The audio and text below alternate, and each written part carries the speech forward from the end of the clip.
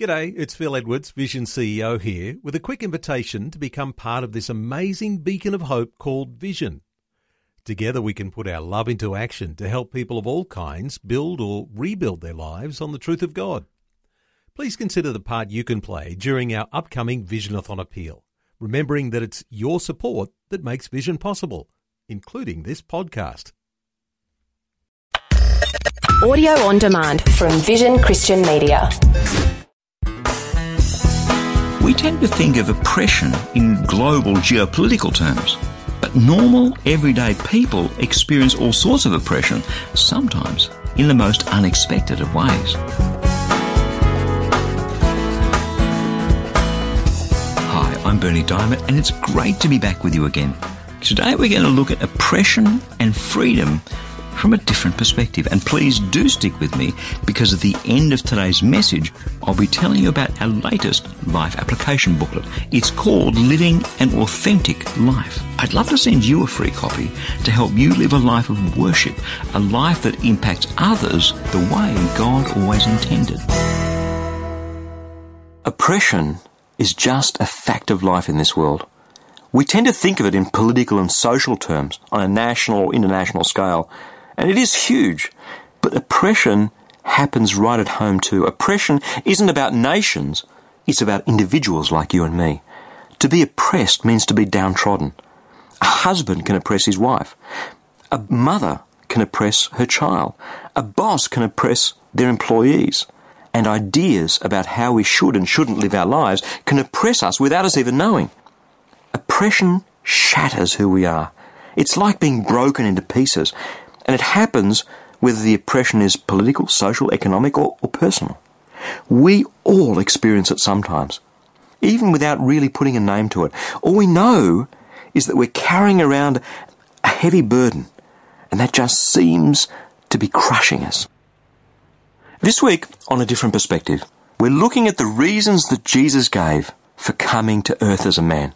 Here we have the Son of God. He could have lived in the air-conditioned comfort of heaven for all eternity. Yet, he chose to lay all his glory and his power aside and become a little baby that grew up into a man, and to walk around on this earth in Galilee and in Judea and to tell people about who God is. And right at the beginning of that public ministry, when he was about 30 years old, he stood up in a synagogue in his own town, Nazareth, Nowheresville really, and he read this from the book of Isaiah about himself. He said, "The Spirit of the Lord is upon me, because he has anointed me to preach the good news to the poor. He sent me to proclaim freedom for the prisoners and recovery of sight for the blind, to release the oppressed, to proclaim the year of the Lord's favour." Today, we're going to look at the fourth out of the 5 reasons to release the oppressed. This is an amazing quotation, because he's really saying, God has anointed me, God has appointed me. He is really saying to the people who were there on the day listening, I am the Messiah, which is whom they were expecting. They just didn't expect him to be a carpenter out of Nazareth. And he said that God the Father has sent me to let the oppressed go free. Literally, to send the oppressed away in release. And we might think, well, that's not me, I'm not really oppressed. I mean, I have a pretty good life, go to work every day, earn a bit of money, come home, go watch a movie. I'm not really oppressed. But the word that's used there in that quote for oppression, the original Greek word that sits behind our English translation, means literally to be shattered into pieces, to be broken-hearted, to be bruised. Now, those are things that we can relate to. Those are things that we all go through. The most common complaint of adults in the developed world is stress. We are overstretched. We are stretched to the point of breaking. And lives and marriages and families are consistently shattered into pieces. The world is full of broken-hearted people. The world is full of hurting people. Now, when you look at some of those reasons that Jesus gave there, poverty, freedom, oppression, in a sense they sound almost like macro social justice issues. But Israel in the first century, well, it was under Roman occupation. It was under a tyranny from religious leaders. But Jesus didn't tend to speak into those macro social, political issues. Jesus here was talking into the lives, the inner lives of individuals like you and me. He was wanting to see people set free, to have a real relationship with God. We see that right through the gospel accounts. I mean, in Mark chapter 1, verse 40, a leper comes to Jesus. And the leper says, Lord, if you're willing, you can set me free, you can heal me. And Jesus is moved with compassion. This leper was diseased, he was oppressed, he was ostracized from society. He couldn't go near an able-bodied person like you and me. He couldn't go into the synagogue or the temple with other people. And this leper comes to Jesus, and Jesus is moved with compassion and reaches out and touches him and heals him and integrates him back into society. The bleeding woman in Mark chapter 5. Jesus is about to go and heal the very, very sick daughter of the leader of the synagogue, and instead he spends time with a woman who's been bleeding. And again, bleeding was a sign of being unclean. She was ostracized from society, and he healed her. Not just from her sickness, but from being ostracized, from being oppressed. The Gerasene demoniac, this man who was living like an animal among the tombstones, who was full of demons, again, Mark chapter 5. This man was in isolation, and Jesus went and cast the demons out. And the man said, "Oh, Jesus, I'm so wrapped. I want to come with you in the boat. I want to follow you." And Jesus said, "No, go back to your family. Go back to your society. Stop being oppressed. You're now free." Jesus did what he said he was going to do. Now, Israel had what we call messianic expectations.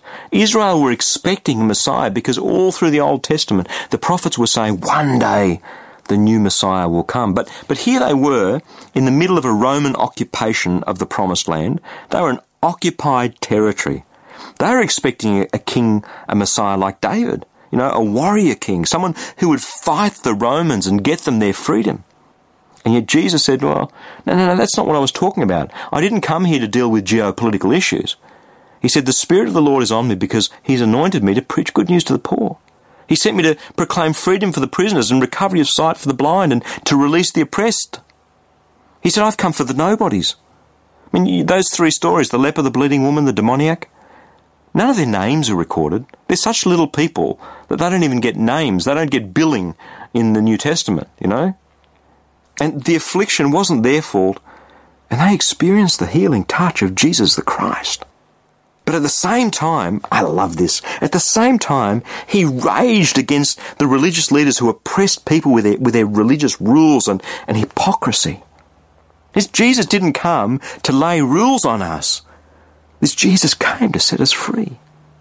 And we go through times in our lives when we're oppressed and we're brokenhearted, and when that happens, we feel so lonely and so isolated. We feel like no one cares. We feel like that leper or that woman or that demoniac. And by and large, people don't care. They walk past us day and night, and no one does anything, and no one can do anything. And Jesus is precisely the person we would expect not to do anything, because he's God. God hasn't got time for me. God's too busy. I'm too little. Look at who he came for. The four groups of people in that very first sermon that he talks about that he came for, the reason he came, were the poor, the prisoners, the blind, and the oppressed. That is awesome. He came for you and me. He came precisely because when we are experiencing oppression, when we're so stretched, when we're broken-hearted, when we're shattered, when our lives are falling apart, he came precisely for you and me. Even though it's dark there, even though we wouldn't expect that, Jesus came for the poor, the prisoners, the blind, and the oppressed. And we've got a choice. We can accept him or we can reject him. It's our choice.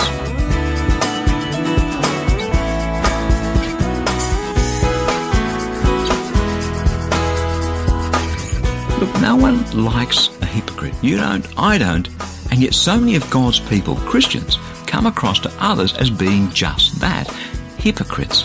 And that's sad because God means for us, you and me, to have a powerful impact in this world. That's why I'd love to send you a free copy of our latest life application booklet. It's called Living an Authentic Life. It's full of life-changing, practical Bible teaching to help you become all that God made you to be. In fact, at the end of each chapter, you'll find some life application questions to help you think through and apply God's Word right into the realities of your life. You can request your free copy right now. Either stop by at christianityworks.com or give us a call toll-free on 1300 722 415 and we'll send your booklet straight out to you in the post. Again, that's christianityworks.com or 1300 722 415. Thanks so much for joining me. I'm Bernie Diamond. Catch you again, same time tomorrow, with a different perspective.